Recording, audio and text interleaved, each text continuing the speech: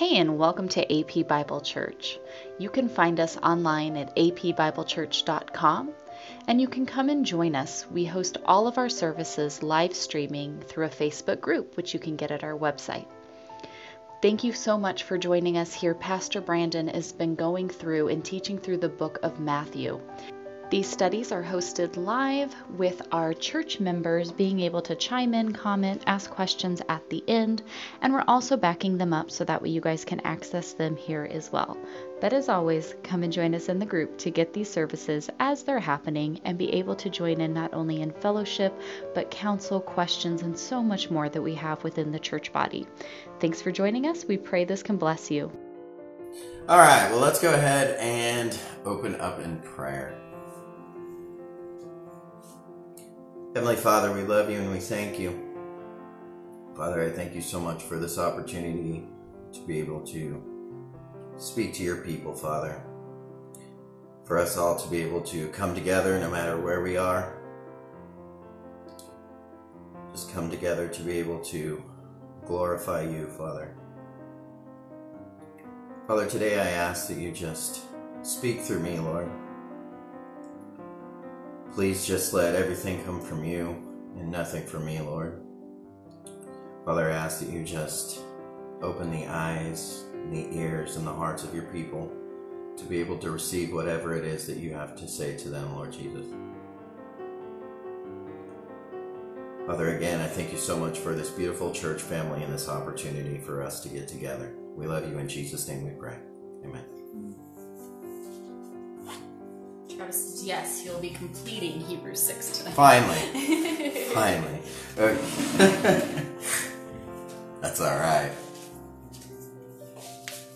We've been in Matthew, it seems like just as long. How long have we been in it now? I'd have to look at my other calendar that's upstairs. It's been a minute. Gosh, it's been a minute. All right, well, today, though, I have two kind of separate messages. One is seemingly kind of random, but it sort of leads into what we're going to be going over in Matthew today. But the Lord put on my heart because I just had kind of, and this might be, this probably was better suited as a podcast, and we still might record it as a podcast.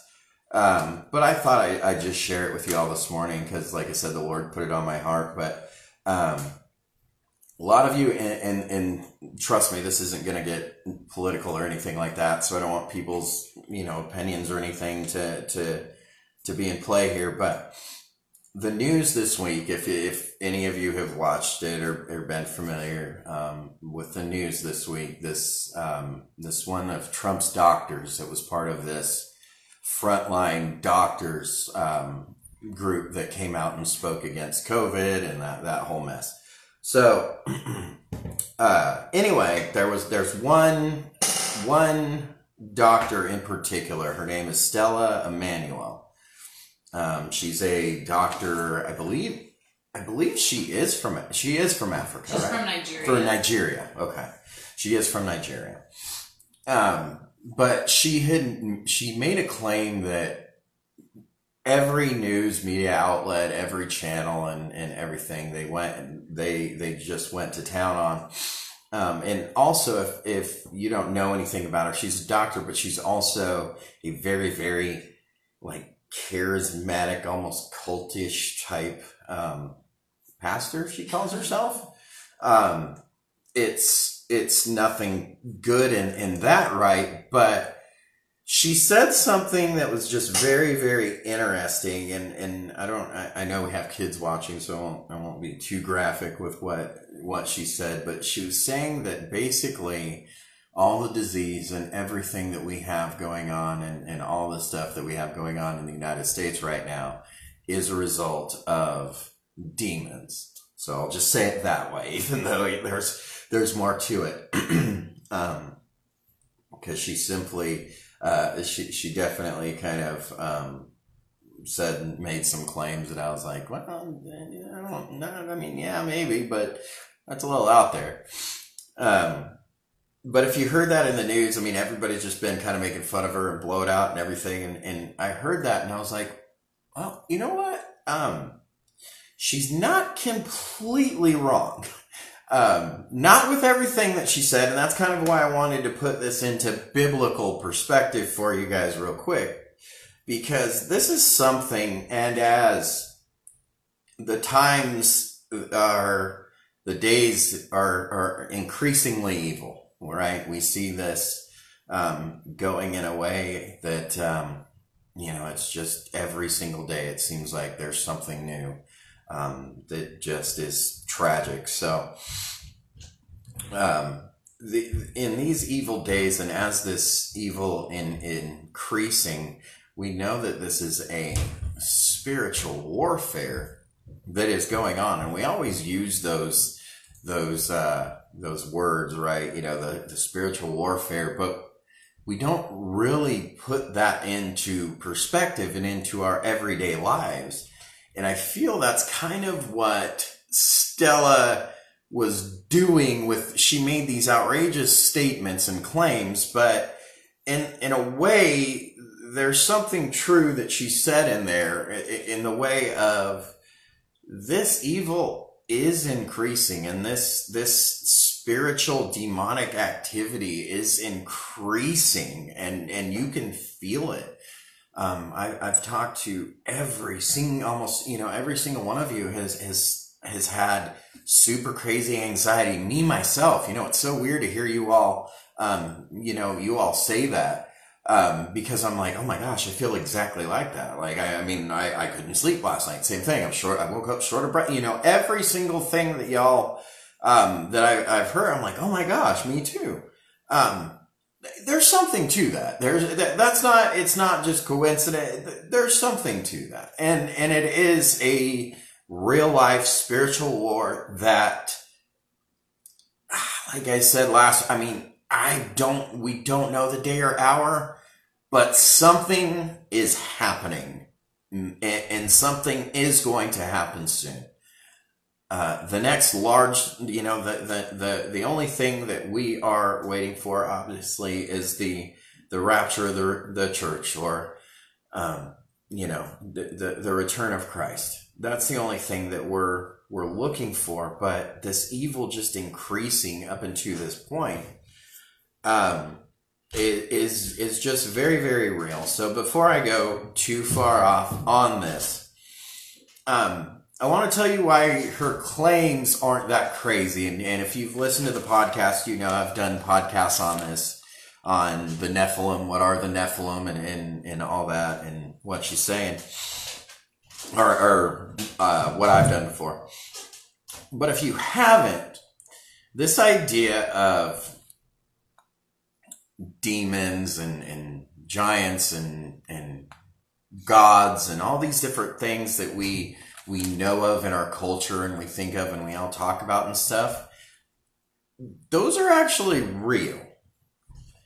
And this is all based off of Genesis 6, okay? It's Genesis 6 verses 1 through 4, where the sons, these were fallen angels that left their place of authority. And this is something that we talk about all throughout the New Testament, even in, Peter, Jude, and everything. These are angels that were sent down to earth as what we call watcher angels. And how you get that, that word watcher is used in Ezekiel as well to refer to angels. But we don't, and a lot of this, and I'm trying to be careful with this because I know a lot of you haven't heard this. This is something that people don't teach. It's based off of ignorance, because, and not that, that's not a mean way to say it, but it's just, people just don't know, and they're just, okay, I just repeat whatever I hear, but they don't really study about it, they don't really know, and they definitely don't teach it in church. It's either crazy charismatic like what Stella was going at, or it's just nothing at all. But there's a lot to this. There really is. And it's not something that we need to be worried about or need to be obsessed, but it's something to be aware of. And the more educated that you are and the more that you know about it, the easier it is to be able to understand what's going on in the world around you and to be able to combat it and to do that. And once you know that this goes back to fallen angels who were sent down to earth to assist mankind, to help man. This is all this this is all based off of it's an uncanonical book, which means it's not in our Christian canon, but a lot of scholars, a lot of Bible scholars, and a lot of Christian groups do hold the book of Enoch as scripture. We even see in our Hebrew, in the Hebrew Bible that we have, we see the book of Enoch quoted many times throughout scripture. So we know, yes, indeed, it's a book. Now, whether every single detail or the only thing really that keeps it out is there's a couple things that were clearly amended towards the end of the book, which changed. So, if we can see any evidence of tampering on how you put together the biblical canon, that would disclude, that book wouldn't make it in. And so that's kind of what happened with Enoch, but still there's a lot to learn from Enoch. You have to understand why it's not in there, what it's about, and be able to take everything that's in there and to weigh it with scripture, the scripture that we already have, and the narrative that we already have in scripture. So if we can do that, and then we can learn in between that, we can find out a lot of information. And that's what we come to with Enoch, because Enoch goes over a lot of the explanation of this. This was before the flood. This is why the First Peter in First Peter 3, First Peter says it's 3:19-20, but he talks about the spirits that are in prison that did not obey in the days of Noah. Well, these were fallen angels these were angels sent to earth to watch over and assist mankind with just learning. They taught man things. They taught them different things, and a lot of information that they weren't supposed to have yet. So, what happened though is they started noticing women, right? Women, beautiful women. But it's not just that they started noticing women. This was a plan by Satan to attempt to destroy the human race. Period. Attempt to destroy the human race, because off of the seed of humans is going to come the Messiah. We know that from the beginning of Genesis, right? Genesis 3:15. So we know that through the seed. So this was their attempt to destroy man and to tamper with humans by these angels, these literal angels coming and intermarrying and having babies with humans. This is, like I said, I know I'm kind of stumbling around this because I know some of you may have not heard this, and some of this may sound crazy, but this is all out of Genesis 6, Genesis 6, 1-4. We talk about it, and we see that these men that were born, these were the men of old, the men of renown, as we read. Okay, so the men of renown, these are all your gods. These are all your Greek gods. This is your Zeus. This is all these ideas of our different gods that we had. That's what these are. Okay, so this is where all of that comes from, and their children that they had were these crazy tall giants. That's why it says in Genesis 6 here that there were giants in that day. So they were crazy tall giants, and this is all the reasoning for the flood. And I see many of you have posted some information. There's many good teachings on this very topic. I will try to share with you guys as many as I have. I do have a lot that we can go over.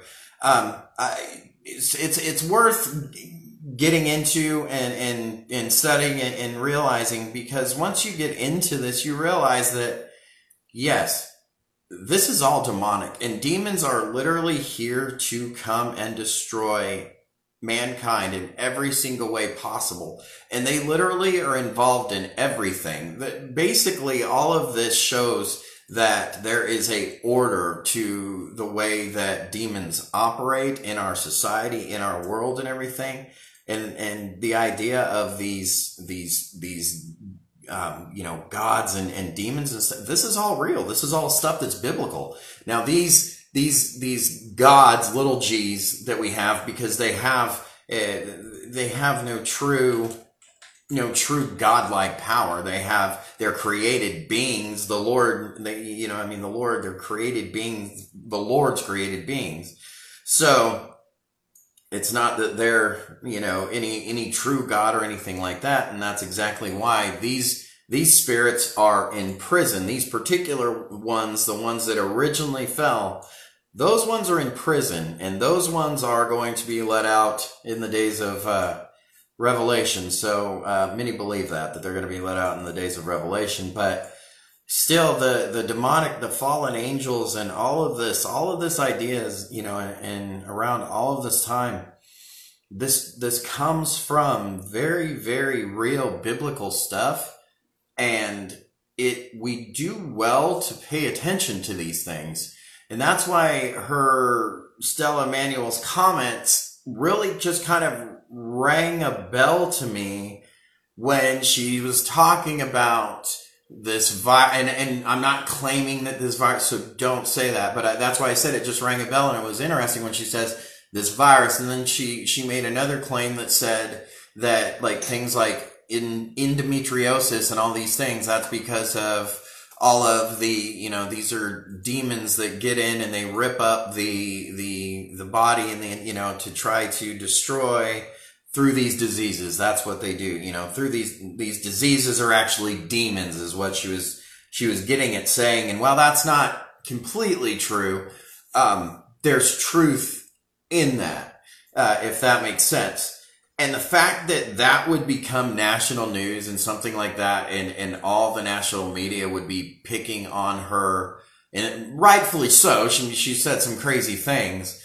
But then going and thinking that, her claim, there's some truth to some of what she's saying. And that's very nerve-wracking, not in a bad way. Nerve-wracking for me this week, because I was like, oh my goodness, this is people really need to be paying attention. Yes, Tati said, no wonder we're told to put on the full armor of God. Yes, it is. We are at war. You're at war from the beginning that your eyes open, and you have to understand that. Just because you can't see the demonic influence around you, we have to be afraid and quit thinking like they're out to get us and there's ghosts all over the place. But they're because there's certain things that they can't do, but there's certain things that they can do, and they certainly can make you. They can certainly make you make decisions that that you shouldn't. We know that we shouldn't get down. We know we shouldn't worry. We know we shouldn't do these things. But when we listen to the lies of the enemy, and we know and we understand that these are darts coming at us in every single way, don't think that Satan won't use distractions in every single way, whether it be your children, your husband, your unbelieving spouse. He will. He absolutely will. And all of this is real. Okay. And this leads on into actually Matthew, because it's interesting that, and as we go into read here in Matthew, that Jesus rebukes the Sadducees. We find out that Jesus rebukes the Sadducees later on, and if he rebukes the Pharisees as well, but he rebukes the Sadducees, and we see the Pharisees actually agree with him on the matters of the spiritual world, because the Sadducees didn't believe in a literal resurrection of the dead. So they believed they were like your modern day, like post-millennial or amillennialists, or what the Sadducees were. So it's to where the Pharisees were your premillennial, that type of idea. They believed in a literal resurrection and everything else. But it's funny that Jesus rebukes that, of not believing and not giving credit to the spiritual world. And there's a lot of depth into that. that we must pay attention of, and he warns right here as we get to read here in Matthew 16, what he refers to as the leaven of the Pharisees and Sadducees. But if we look at it's both, but if we look at the leaven of the Sadducees, what would be the leaven of that? That would be this idea that this isn't literal, right? That this is just some spiritual thing that's already happened. It's some allegorical thing like that. It's whatever. That's all crazy stuff. I don't need.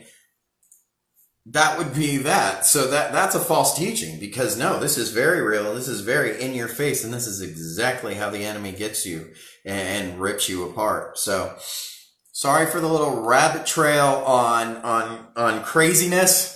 So, but I think you've literally hit home for everybody who goes after the comments. Okay, well, good. But I want you guys to know that this is why we are dealing with the things that we're dealing with. We're feeling the things that we're feeling, and why we must fight against it. In all of our might. Do not, we know what fruit is. We know what we should do. Is it hard? Yes, but we always know what we should do. Sometimes we're lost and confused. I get that. But in every situation, we know to pray, to ask the Lord to lead us. We know that He will not leave us wherever we're at. But we have to understand what's coming at us and just smile through it and work through it. And in these times that we're feeling like this, man, we have to get in His Word, and we have to arm ourselves with His Word. So you guys know that even though you all don't want to bother me, I'm available. If you guys want to come and get a little mob together and, hey, let's do a Bible study all together, a live study or something, let's do it. If y'all feeling anxious like that, let's do it. You know, if anybody's feeling this spiritual battle, reach out. It's heavy, and we need to be closer and connected in this time that it's heavy, not further apart and out on ourselves. So whether that be in your own church family that you have, if you're here part-time and you do another church, do that. But make sure that you're reaching out and with that family and glorifying the Lord and learning and understanding what's happening right now, because this is all we can do. There's that song Heidi was playing this morning. I mean, I cannot feel at home in this world. I am not feeling at home in this world anymore. Period. You know, there's like, I'm here for Christ, and that's all that I have left. That's literally all that I have left, because anything else, we're just done. It's done. Forget it. This isn't wanting to watch the world burn. It's not wanting to have a part of anything that's going to come after this. I'm done. And we as Christians need to have that attitude and need to be looking up in the ways of not looking up and doing anything and waiting and sitting on tops of mountains with our white robes on. Not that at all. But patiently waiting Christ and living our lives as though we're running out of time. And I think that can be self-explanatory without saying we need to be scared, we need to be worried, and now's the time we need to calm down. But we need to calm down and also arm ourselves, right? You don't put on armor and just all freak out, right? You don't see a soldier, and no, that would be horrible. You see a soldier, he's standing there, he's professional, he's ready for anything that comes after him. He's not worried. He's ready to go. But, we're also ready for that to be out of here. So let's just keep our eyes focused on that. All right, so we're in Matthew 16. We're going to do verses 1 through 20 today. We have a lot to break down verse by verse here because there's a lot in this chapter. This is a very abused chapter in the Catholic world. So we're going to learn why that doesn't hold any weight whatsoever. And we've also, like I said, we've got a lot to learn in here. So let's just read it together. I'm going to read it all the way through and then we'll break it down. All right. And the Pharisees and Sadducees came, and to test him, they asked him to show them a sign from heaven. He answered them, "When it is evening, you say, 'It will be fair weather, for the sky is red.' And in the morning, 'It will be stormy today, for the sky is red and threatening.'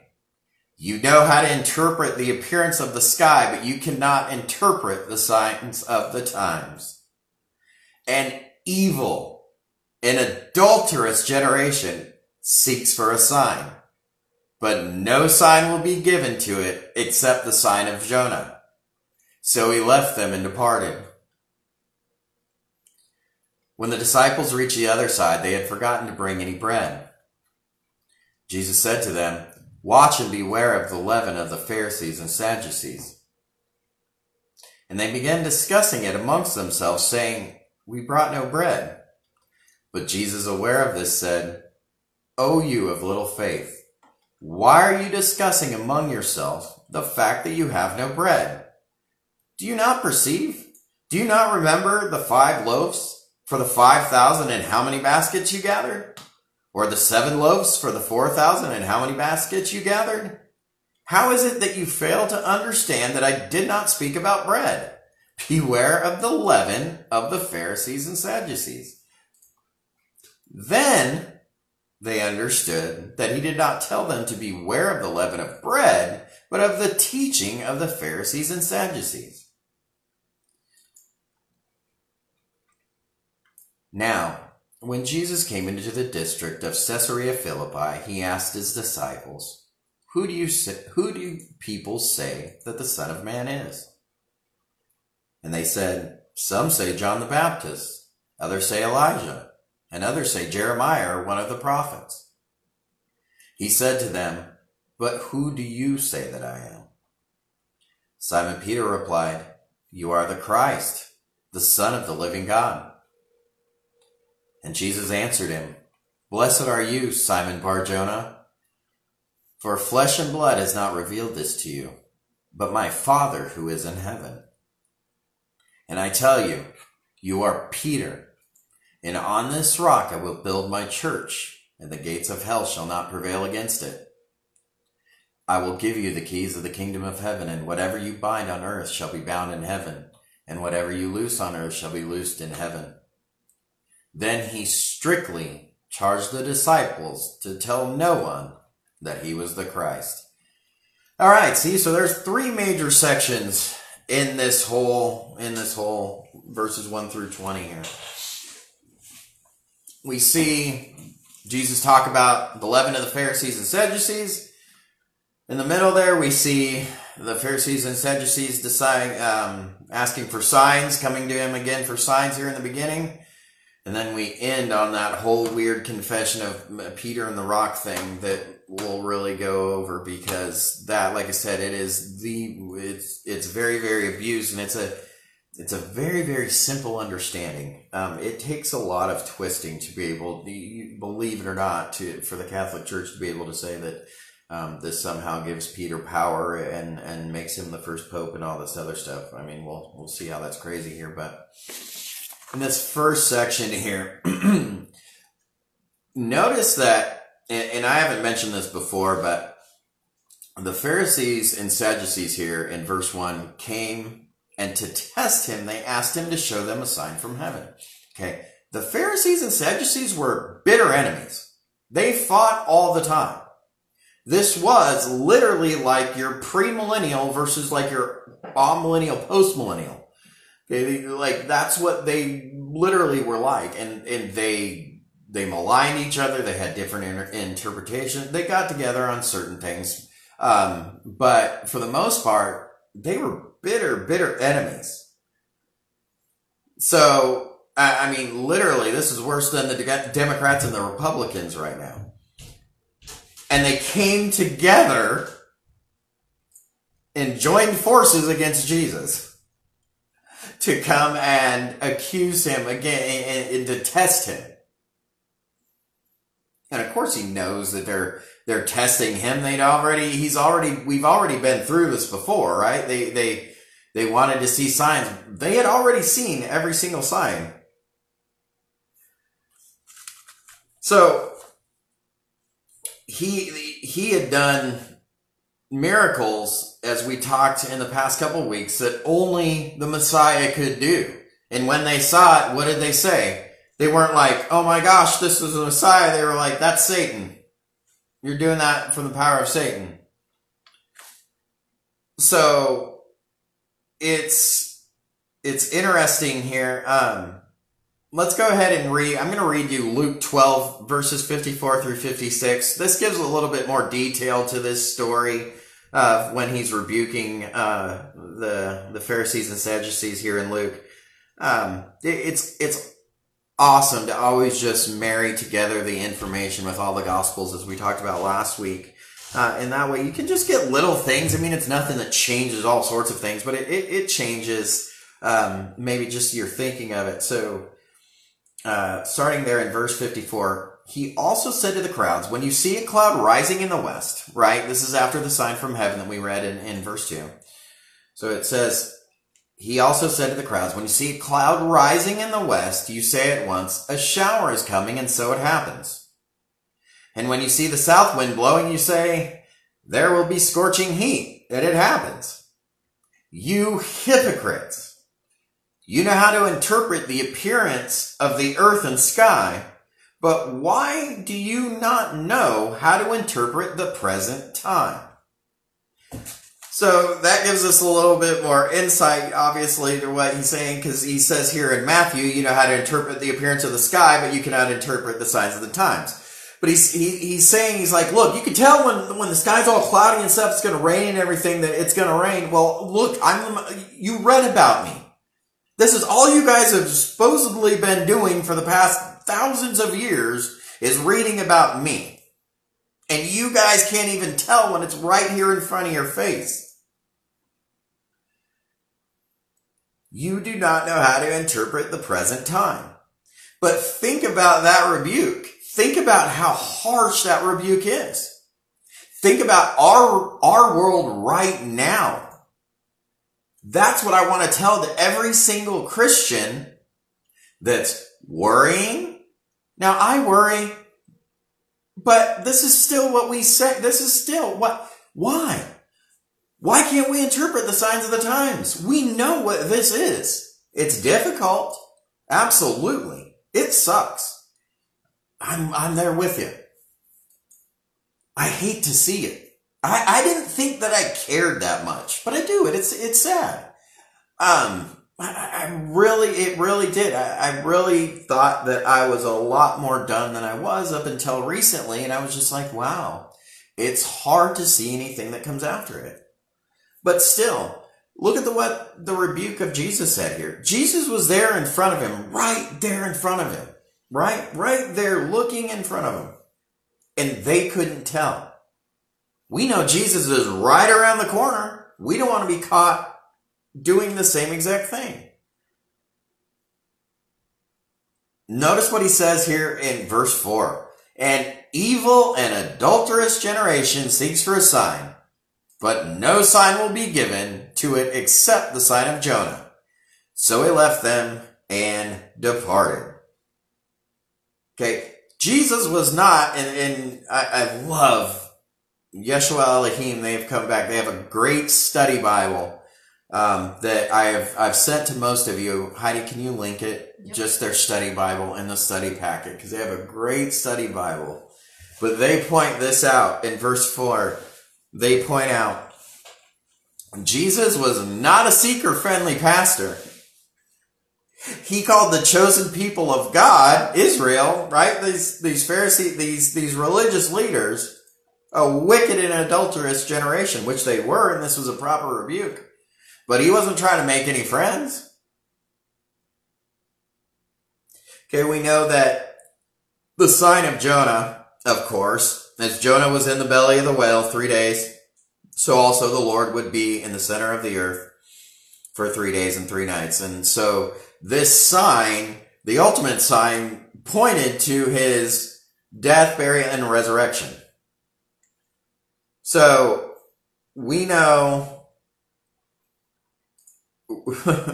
that's probably like the best sign that you could get. Like there's no better sign than that. How do you? And they still nothing. Still, their hearts were too hard to see it. So I love that section because I don't feel that teachers harp on that enough. I've listened to a lot of sermons and maybe I'll have listened to some good ones that I haven't, but just the rebuke of not being able to interpret the signs of the times, that has been something that is always something that caught my attention right away. I was just like, he's right there. You know what's going on. We know that this increasing spiritual warfare, this increased persecution, all these things, he's right around the corner. And if he's right around the corner, then why are we worrying and being ugly and choosing to just, be lazy and fall off? And just get into these worldly arguments about, the things that are going on in the world right now. Like, are you kidding? Like, what? Like seriously, guys? It's not.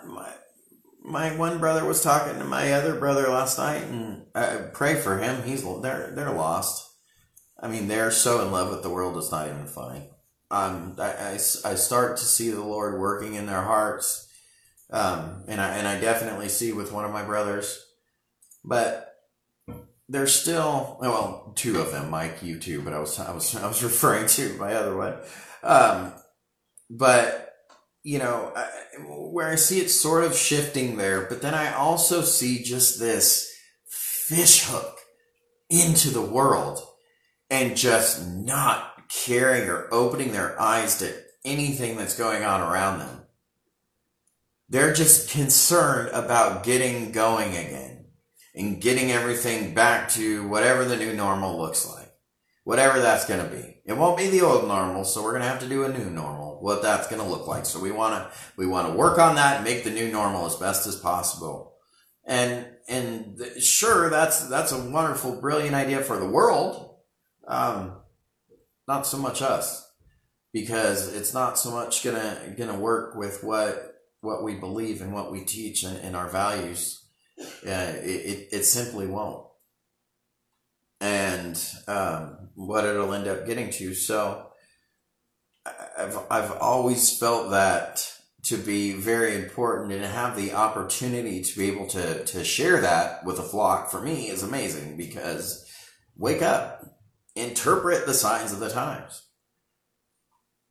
Know that he is right around the corner. He's right in front of your face. He's there. He's good. He's offering you.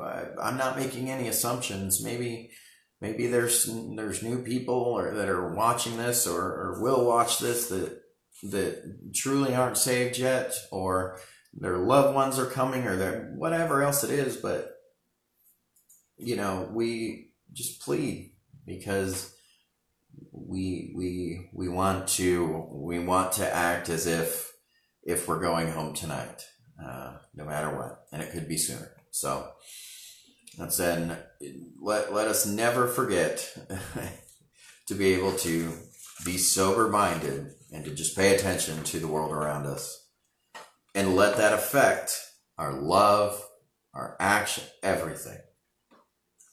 So going into the next section here, Jesus, it's funny because we run into this whole, that's why I read it earlier, Jesus just gets frustrated again, I feel. He's just like, oh my gosh, huge facepalm. Let's read this little section here again in case you forgot. When the disciples reached the other side, they had forgotten to bring any bread. Jesus said to them, watch and beware of the leaven of the Pharisees and Sadducees. And they began discussing among themselves, saying, we brought no bread. So, notice that Jesus knew that they were concerned about forgetting the bread. It gives them a rebuke over it. He knew that that's what they were thinking, right? Because in verse 5, it says, when the disciples reached the other side, they had forgotten to bring any bread. Jesus knew that. He goes, why are you concerned about that? So he says to them, knowing what they were frustrated or thinking and arguing about, watch and beware the leaven of the Pharisees and Sadducees. Imagine thinking about bread and completely missing the point, right? Completely missing Christ here and going, what is he saying? What? Like, we forgot bread. How does he know? So he rebukes him over it. Okay, so he says, when they begin discussing in verse 7 among themselves, saying, we brought no bread. In verse 8, but Jesus, aware of this, said, oh, you of little faith, why are you discussing among yourselves the fact that you have no bread? What? Have you not, Jesus goes backwards, just like what I did last week. Do you not perceive? Do you not remember the 5 loaves for the 5,000 and how many baskets you gathered? Or the 7 loaves for the 4,000 and how many baskets you gathered? Do you not remember? How do you not remember this? How is it that you fail to understand that I did not speak about bread? Beware of the leaven of the Pharisees and Sadducees. You know what that leaven is? That leaven, like we were talking about earlier, that's that false teaching. These are these false, man-made, legalistic ideas.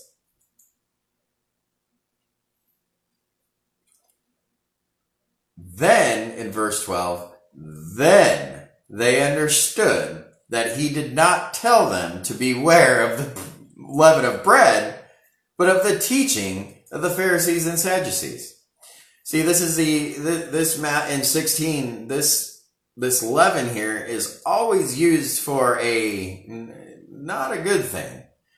So when we talk about leaven, right, in the kingdom, in the growth of this kingdom age, that's not a good thing. That's gonna be, watch out for this false teaching. It's gonna be all over the place. Because the point is false doctrine can infect the corrupt minds of God's people, of us, unless they're properly warned and grounded in the truth of God's word. So the Pharisees' legalism just leads men to show, just holiness based off of our own efforts and not a true relationship and showing true love with God. Sure, we can make it to church on Sunday, or we can make it to or we can do whatever else, and we can make sure we say our prayer, all these other things. But really, are we acting in love? Are we really truly acting it out and not being self-righteous? So we can learn a lot from this too, but we have to remember to watch out for this teaching, because this teaching just slips in, just like leaven here. Right? The result of leaven can be ruin for the soul. Just a little bit of false teaching. Just a little bit. On both sides. So you have to be careful. Because this out of control legalism and false doctrine comes out of both sides. It's just something that we can never be too careful of. That's why we have to be rooted and grounded in God's word to fight against these spiritual attacks that are coming against us. Jesus tells us to watch out for these things. Watch out for these teachings. So, again, I think you all can feel the frustration that Jesus felt there of, are you kidding me? How are you guys arguing about this whole bread thing? We've been through this whole bread debacle twice. Y'all have been complaining twice. And look what happened. Do you not remember that? Do you not remember who I am? And then they remembered that okay. So then they remembered. But that plays a lot into our next section here, because our next section, we're going into this whole idea of Peter being the first pope. This is where all this Catholic Church stuff comes from. So let me go ahead and just start again here. I'll read this section for you, starting in verse 13. And when Jesus came into the district of Caesarea Philippi, he asked his disciples, "Who do people say that the Son of Man is?" Okay, Caesarea Philippi is about 25 miles north of Galilee, so where they've kind of been in that Galilee area in the past few chapters back. But he's gone a little bit north now, and this is a very, very Gentile heavy population. There's Jews, but this is Gentile. This is mostly Gentile. All right. And Caesarea Philippi actually was the center, and he went to the region. We don't believe that he went fully into the territory, but he could have. But that area at the time was a center of worship for Baal, the Greek god Pan, and then Caesar. They actually, as the Romans worshipped Caesar as a god as well. So it was very, very pagan city. And it's interesting that we were just talking about those, the spirits that disobeyed and the Genesis 6 and all the crazy stuff at the beginning. It's interesting that Jesus goes here to the center of worship here to obviously have Peter announce who he was here, being the Christ. It's interesting because this right here is also a direct fulfillment of that, of him crushing the head of the serpent. This is a preview. We're getting to the crushing the head of the serpent and tearing down this promise right here. We're getting to all that. There's also a lot more, so much more fascinating information in this, guys, because this area where they're at here, trying not to go on rabbit trails, forgive me.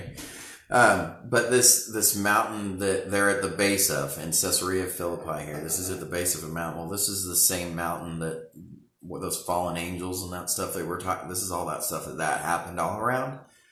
So the fact that he's coming to give a preview, and we'll read, I don't know if we'll get into the transfiguration, but getting ready to show the preview of the kingdom of heaven and the defeat of this spiritual bondage in the very same place where this happened. So, I mean, it's just fascinating. And I will try to, I'll send a couple things after service here for Heidi to add in, or I'll just comment it on the study packet. So if whoever wants to go a little bit deeper into this stuff, you can. I added Yeshua Elohim there too. Did you? Yeah. Okay. And Kelly says they're not rabbit trails, they're context trails. Context I trails. love that. I need to remember that, Kelly. That's excellent. Thank you. They are context trails. So we went a little bit ahead there, but this area is very interesting, and this is this area here is it's on the border of Syria and Israel, and there's still a lot of modern day stuff. Now you can go to this place and still see some of the stuff that was back from some Roman era excavations they have there. I would absolutely love to be able to go and see some of that. This would just be crazy, but it's there's just this whole area and everything about it is so fascinating. So forgive my context trail. All right. The district of Caesarea Philippi, and he asked his disciples, "Who do people say that the Son of Man is?" in verse 13. In verse 14, it says, "And they said, some say John the Baptist, others say Elijah, others say Jeremiah, or one of the prophets." Okay, and then verse 15 here, he says, he said to them, "But who do you say that I am?" He makes this question very, very personal. He said, "Who do you say that I am?" The most important thing is who we say the Lord is, right? And who he is. So what does Peter say? He says in verse 16, Simon Peter replied, "You are the Christ, the Son of the living God." So Peter gave that answer that was, boom, right on target. He was the Messiah, right? He was Christ, God's anointed king, the Son of the living God. Also, what Peter says here in his confession, "You are the Christ, the Son of the living God." This was showing Christ full 100% deity. This was 100% showing that. So this is one of the very, very many verses that we have that absolutely show the deity of Christ and show him equal. So it's like I said, this area is in Scripture is very, very twisted, right? So what is that twisting in these things that we see here? And we're getting ready to go over the Peter verses, right? But the twisting is leaven, as we just talked about, right? That's this false, wrong teaching. Beware of that. And that's right here. We can see what the Catholic Church does with what we're about to read, or what many religions do with trying to knock down the deity as Christ. They'll say, yes, he was a son of God, or oh, yeah, he was just a prophet, or he did. No, he was God. So that's what many false religions will do, is they'll twist that. And what does Jesus say? To watch out of this leaven, because this leaven gets in, spreads, twists up the gospel. Okay, but it's very important to note here what Jesus says in verse 17. And this is something that you all need to understand. So let me read it. "And Jesus answered him, 'Blessed are you, Simon Bar-Jonah.'" Bar-Jonah, that means son of Jonah, Simon, son of Jonah. "For flesh and blood has not revealed this to you, but my Father who is in heaven." A true understanding of Christ does not come from man. It comes from God himself. Christ himself. This didn't come from Peter's own intelligence or brilliance or anything that gave the answer that he gave. God revealed this information to Peter. He says, "Flesh and blood has not revealed this to you, but my Father in heaven." So a lot of you who you truly believe that Christ is the Son of course, yes, you can affirm. That's not on your own. The Lord is the one that leads you and gives you the ability to understand who he is. That's not on your own. That's not something that you can do, because man in your normal fallen state will never ever choose God. You never ever would pick this yourself if it was not for grace, mercy. So much. It's so important. I can't tell you all that enough. We get so discouraged in our walks and so discouraged easily, and that's, we just let things pull us and tear us away. And we go, oh, why would God want something, why would he want something with me? Or, does he even love me? Or we think these crazy things sometimes, or maybe he's mad at me or something like that. And it's like, wait a minute.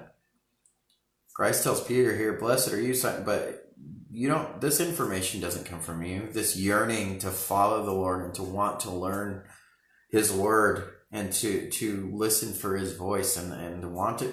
This doesn't come on your own. This is already, he's there. He's going, hello, what more do you want from me? I'm showing you who I am through my word.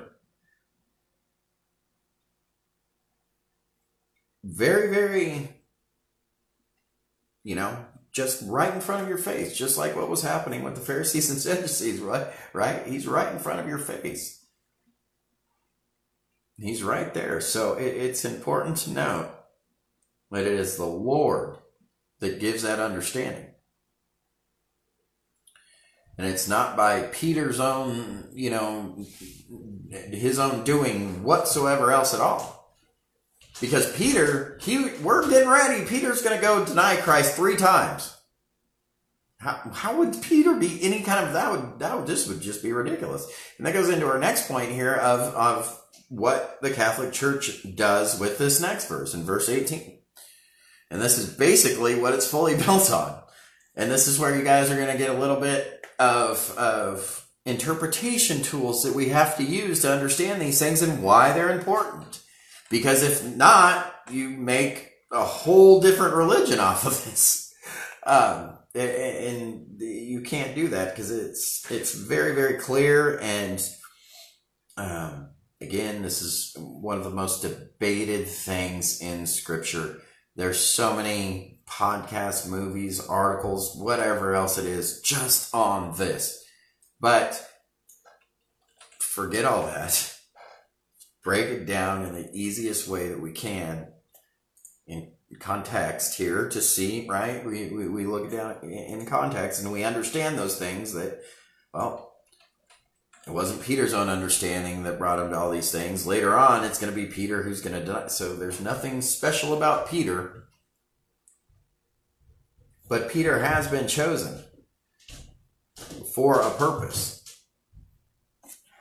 But not the purpose that they say. So let's look in verse 18 here. And I tell you, you are Peter, and on this rock I will build my church, and the gates of hell shall not prevail against it. Okay, so church, the word for church, this is called out assembly. It's mentioned, this is the first time that it's mentioned. Okay, so Jesus predicts here that he will build his church. That also tells us that, remember how I taught you guys at the beginning of this? You probably need to go way, way, way back if you didn't forget. But it's like application to the church in the book of Matthew is, you have to be careful because he's not speaking to the church here. He's speaking to Israel in this book.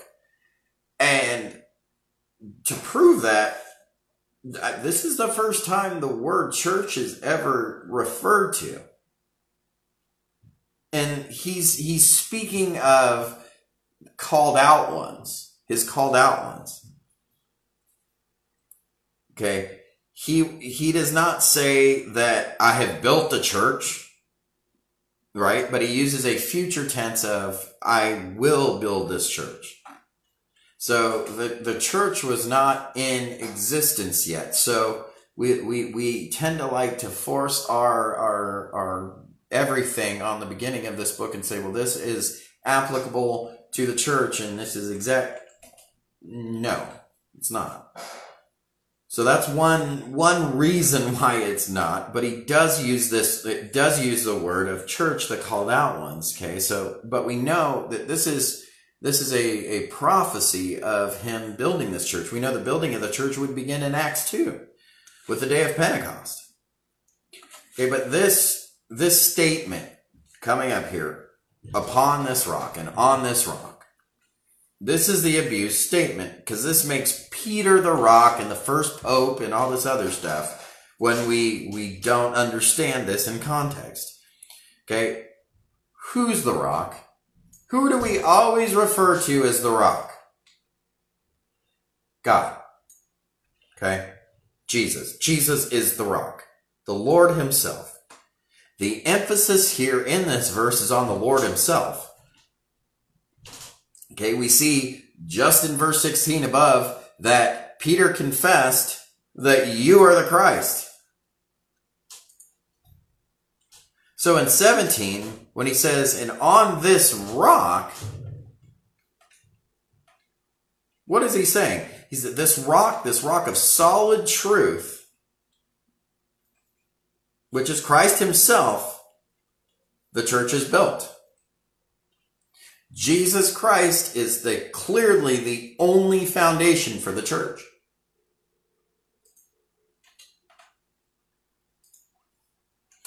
The Greek word here for Peter is Petros. Peter means, it's a mass in ancient Greek.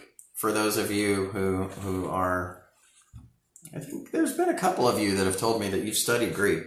But in the ancient Greek, nouns are three different types of nouns. Okay, there's a masculine noun, there's a feminine noun, or a neuter noun, which is neutral. Okay, so Petros, the word for Peter here, when he says, and I tell you, you are Peter. Peter does mean rock, but it means, it's a masculine noun, so this means pebble. Or smaller stone, little rock, broken from a bigger rock. Okay, so when it says when you are Peter, they try to say that Peter is the rock because he says that Peter means rock. Well, it means little rock. And on this rock, which the word in the ancient Greek there for rock is Petra. Okay, it's a feminine noun in the Greek for meaning mother rock. Bigger rock.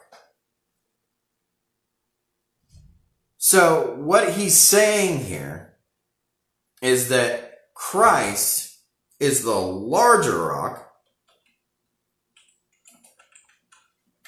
and on top of this foundation, his church will be built. Peter isn't the rock, Christ is the rock.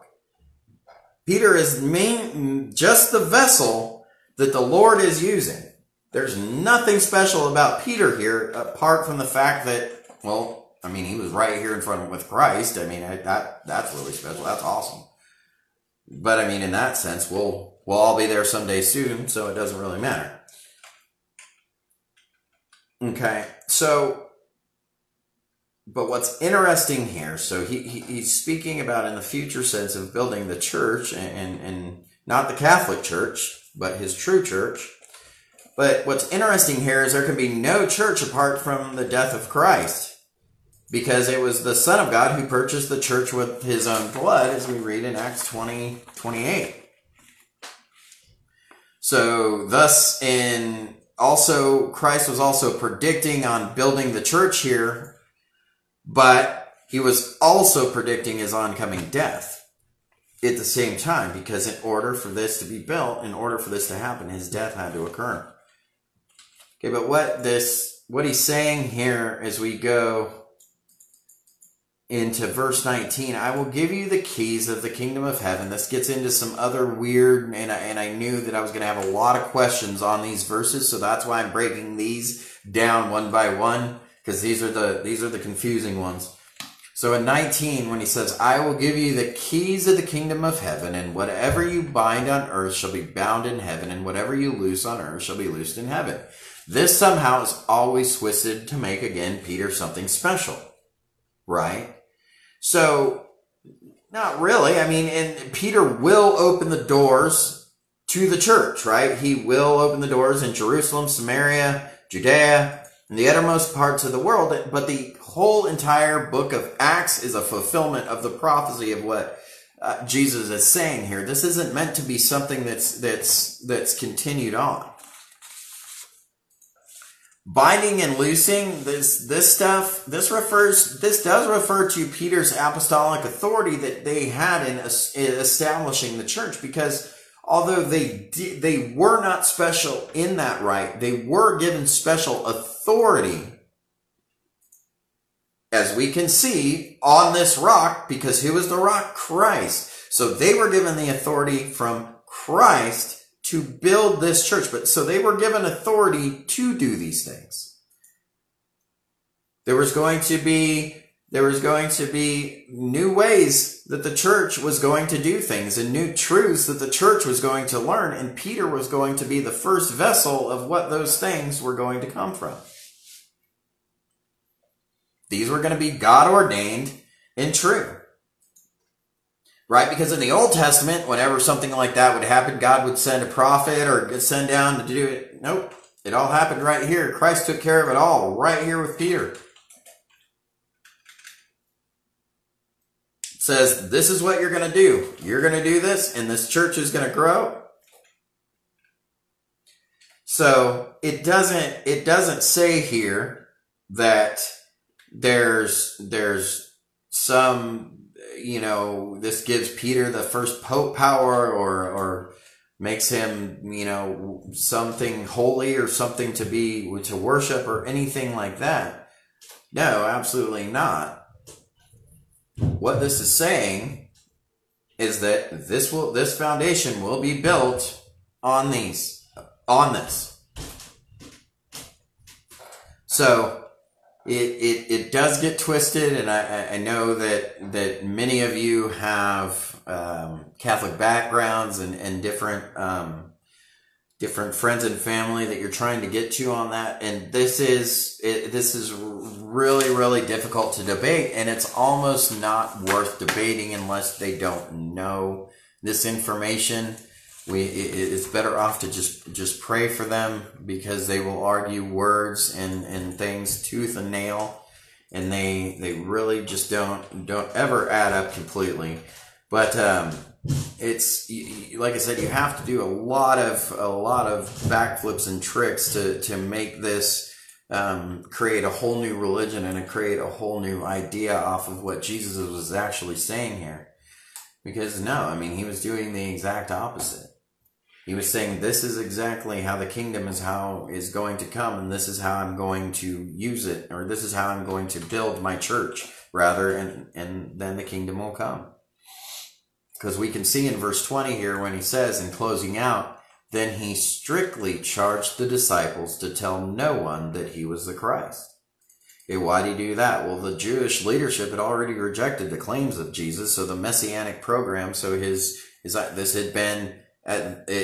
was going to be postponed. We learned in Matthew 13 about the doctrine of postponement. If you haven't gone back, we still have a study packet on that will talk more about it. That postponed the kingdom, right? Because the kingdom wasn't going to come right then and there, since it was rejected. It was going to be postponed while Christ built his church. So hopefully that gave you a little bit of background. I will, like I said, I know you guys have a lot of things that a lot of relatives and different things in our church specifically, it seems like. So we'll try. I know Travis has done. Me and Travis actually didn't we do 2 podcasts? On what? Catholics. Yes. On the Catholic Church, and then Travis has done some stuff on his own on it, hasn't he? Maybe I'm remembering wrong. No, some of the stuff in the Jehovah Witness thing kind of goes with it. But maybe it was just our couple podcasts. He wrote a thing that we have on our website. That's right, he wrote. That's what it was that I'm thinking of. That's what it is. There's like a PDF file. Mm-hmm. We'll try to get that. Let's try to get that out.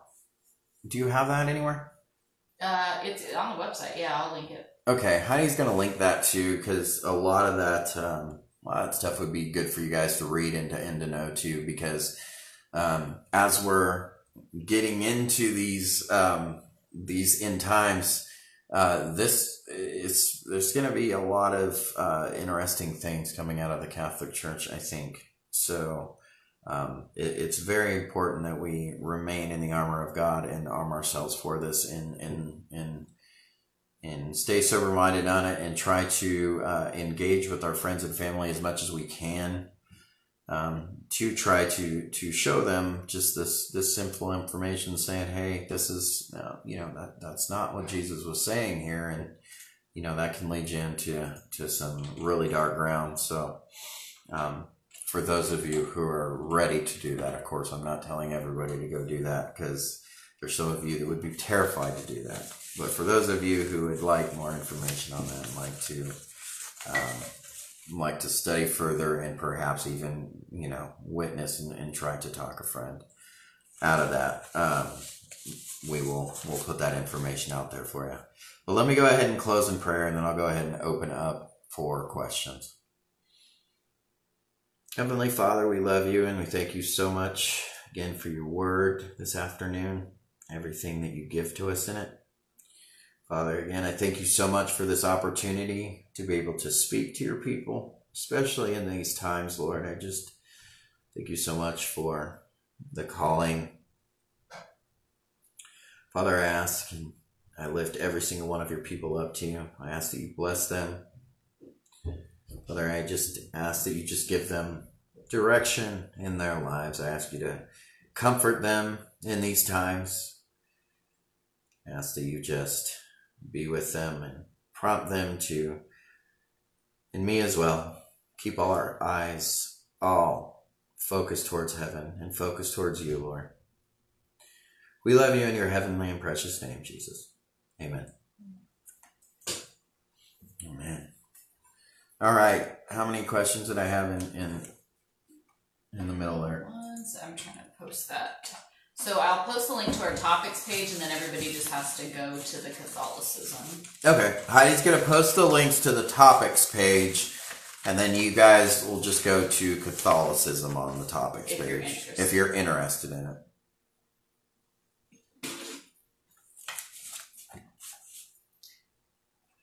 Okay, the PDF. Travis says the PDF is a long read. It is a long read, but it was very, very well written and very well done. He spent about 40 hours or so typing it, studying it. I cover many of the arguments in that letter, in which I was responding to a letter written to us from a Catholic woman who took offense at the podcast. Right, and it was very, very well done. Yeah, I had forgotten that we had actually been through that battle a little bit. We had sent that back and forth and discussed that. I think you blocked it out of your memory. I did block it out of my memory. It was very awful. It was a long time ago, too. Hold on. It feels like a long time ago. That was definitely before we started the church. That was just on the podcast, right? Maybe like right before. Yeah. Maybe. How's the delay? The delay doesn't seem too bad to me. Yeah. It's not too bad. I'm just giving a second. I don't know how much you want to get into this right now, but Karen did ask, do you think the Catholic Church is the whore of Babylon?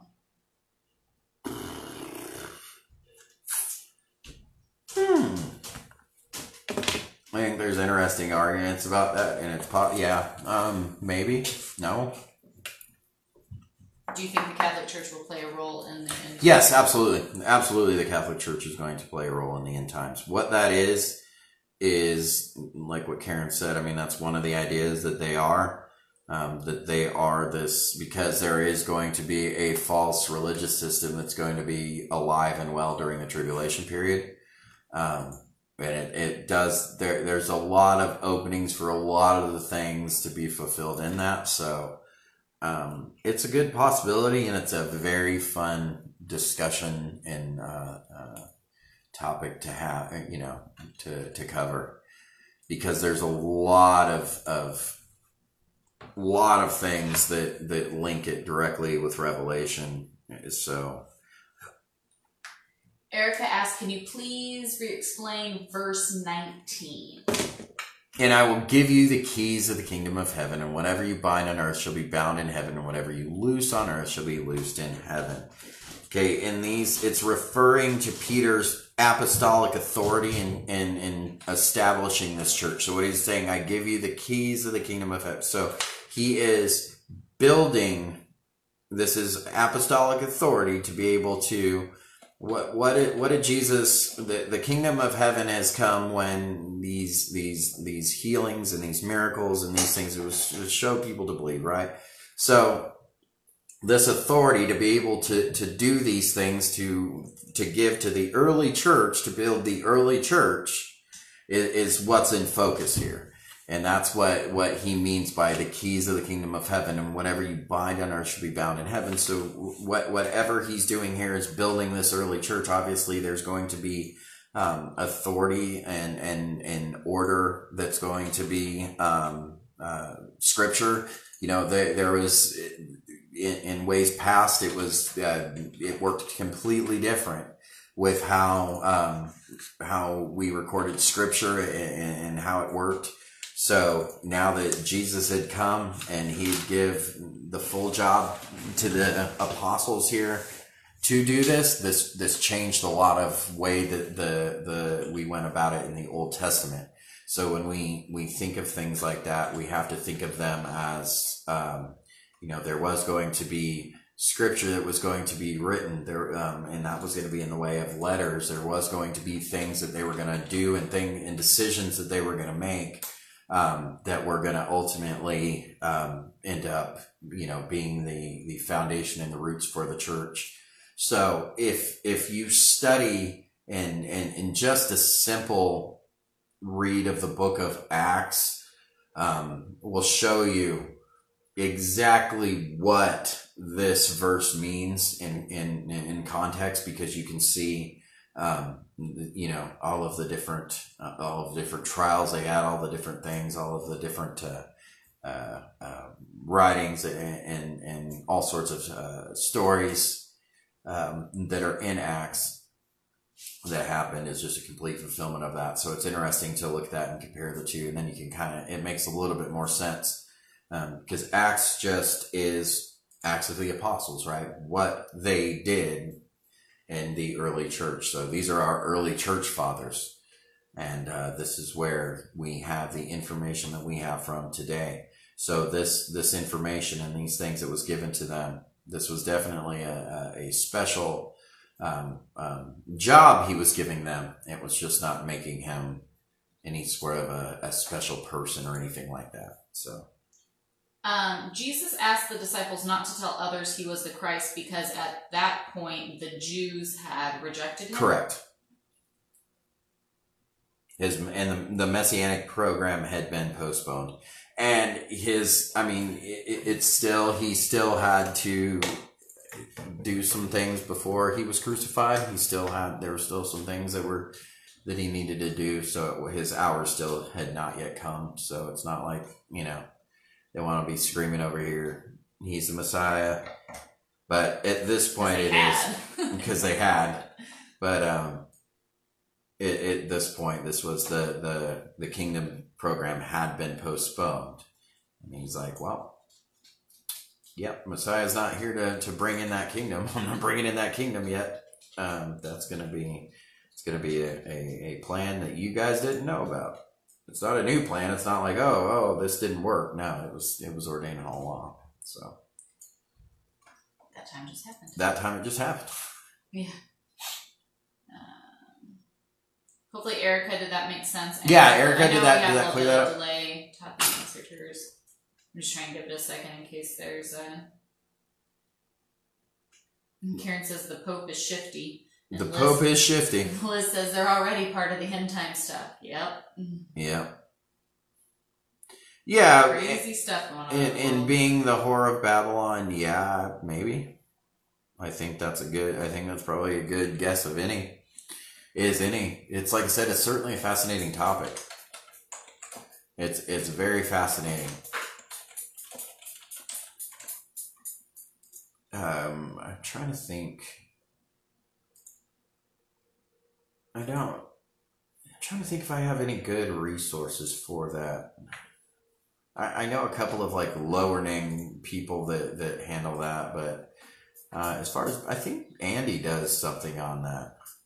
Probably. I think Andy does. I'm trying to think. I know somebody does. If I remember, I'll let y'all know. People say America is too. Yes, that's been another idea too. Honestly, that shoe would fit. That shoe would fit too. Isn't there a reference to the keys of heaven in Revelation? Yeah, I feel. Well, let me look up the reference. You might be thinking of Revelation 20. Oh, what's going on? I have no internet. Oh. Why do you have internet? No. Luckily, that went out before. Oh, good. Erica says that was good. Did that help? Okay, good. I don't know what's going on here. I think you might be you might be thinking of Revelation 20. Whoever asked that. Toffee. Oh, Toffee.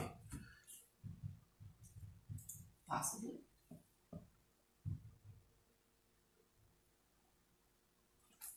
Karen, I feel like we're having a spiritual storm going on. Like, as bad as our thunderstorms have been here lately, I feel like that's the weight of the spiritual storms that have been going on in our house for like yes, y'all. now. Please say some prayers for us. We've like somehow like stirred up every single demon, I think, lately. Yeah, I think so too. Everything's on fire.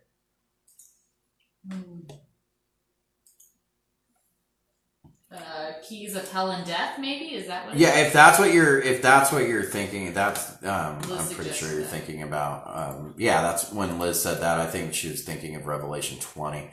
There is the keys to death, which is Revelation 1:8. But I think the one that you might. Let's see. No, I'm back now. You have internet again? I'm back now, I think. Or I said I was. But I'm not. Like I said, I'm glad this happened after church and question time and not during. Your watcher angel must have been able to. Well, that's okay. Luckily, I printed out my notes today. I've been just reading them off the computer, the notes that I've made off of my computer, because it's easier to look at the camera and look at the screen at the same time. But I did print them out today, so I would have been okay if we would have lost power.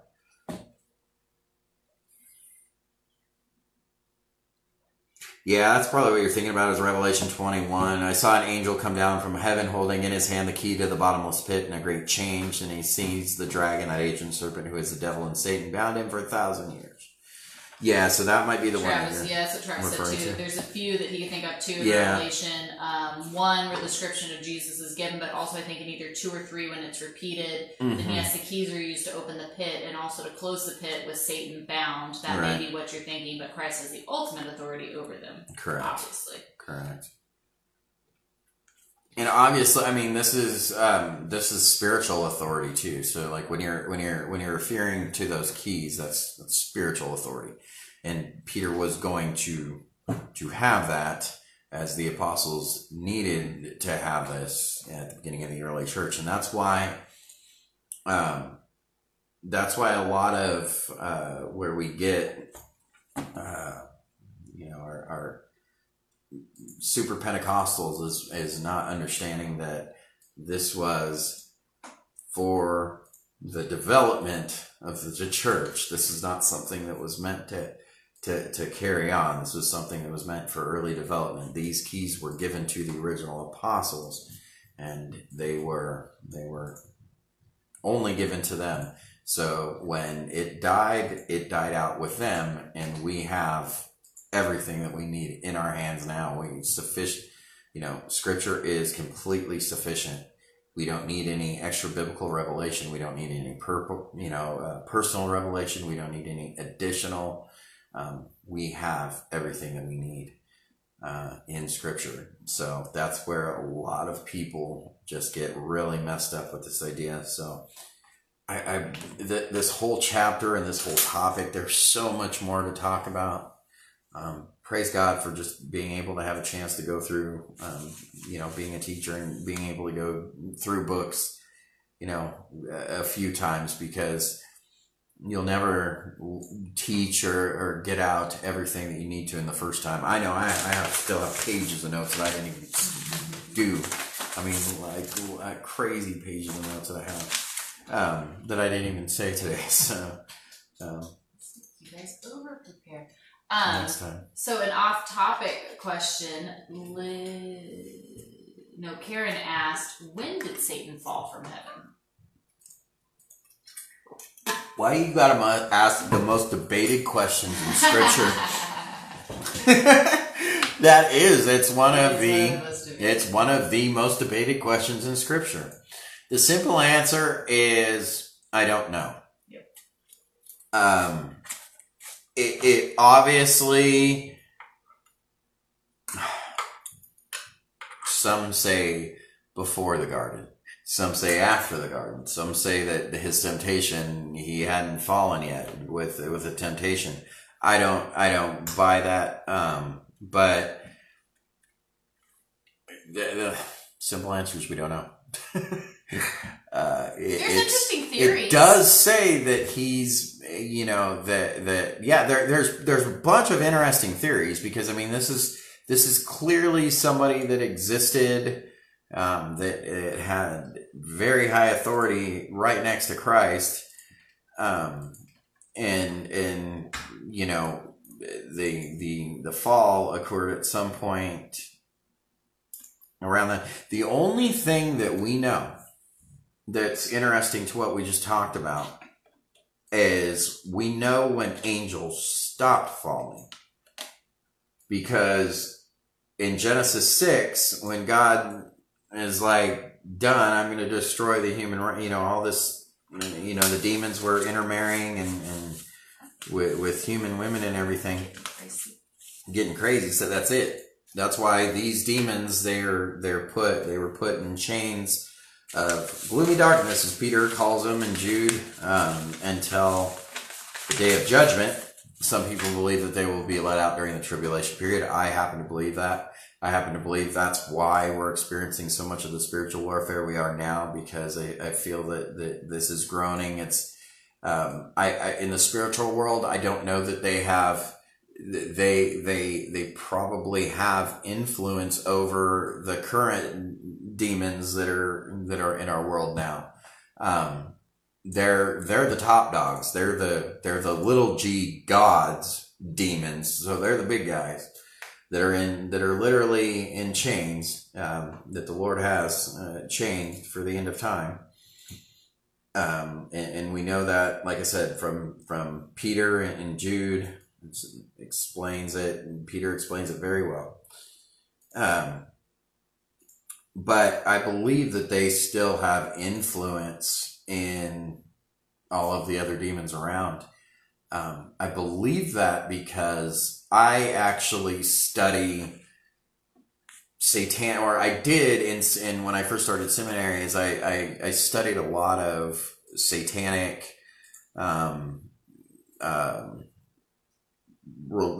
just the religion itself, or religion, however you want to call it, itself.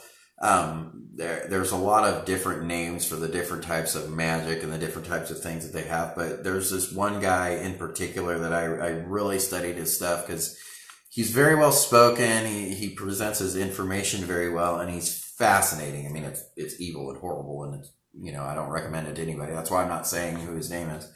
But it's the way that he is this high, whatever his title is, it's like warlock or some crazy thing like that. In this, and he teaches the spiritual world how Christians would teach Christ. I mean, it's freaky. But the way that he does it, so much of it ties into what we already know scripturally about this, that it's scary. So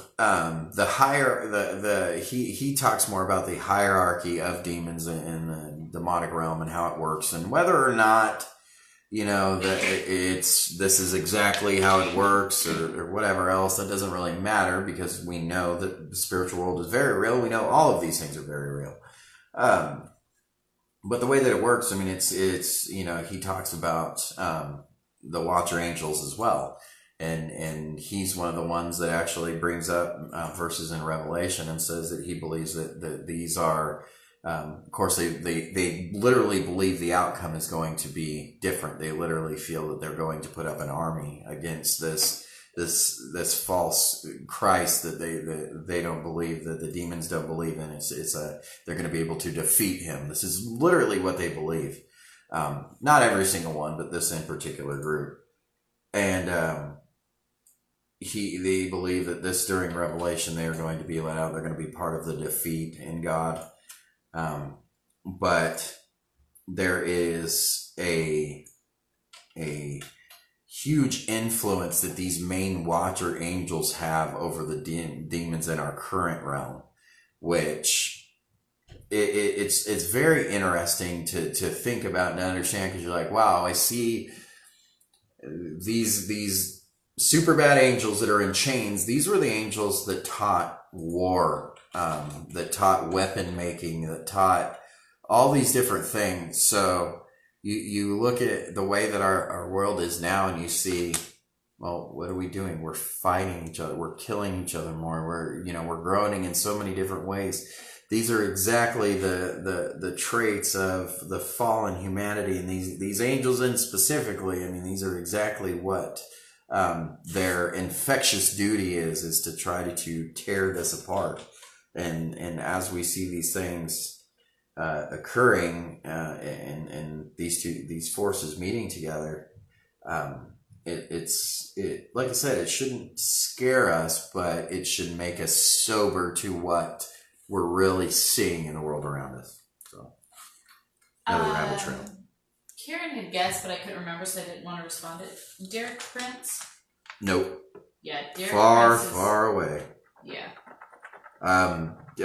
Shoot, who was I? Sherry, I think. He has a friend that's all into him, and I was talking to her about him. So yeah, definitely a no-go.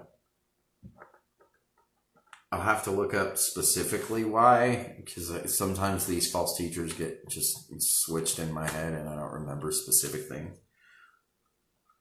So nice to see you, Dee. Dee was able to hop on. She's been unpacking. Oh, thanks, Dee. I'm glad that you got everything moved. I saw your post the other day. Praise God. So I'm glad you were able to make it. But any other questions? Anything else, guys? I'm going back. Hold on. Okay, yeah. If you could find the Derek Prince is just another one of those false teachers. He's got all kinds of crazy stuff, but. I don't know why my internet's still not working. Okay, Brandon's internet is here. working. Is my thing plugged in back here? Yeah, nothing's. Is it? That's weird. Because it shows that I have it on my phone. That's what's not making sense.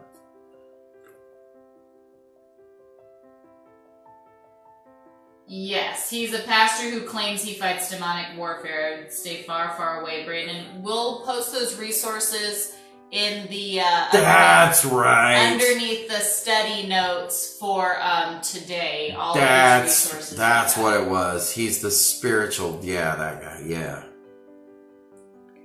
Yeah. No, Jesus has already done that. Thanks. He doesn't need any help. Jesus has already done that.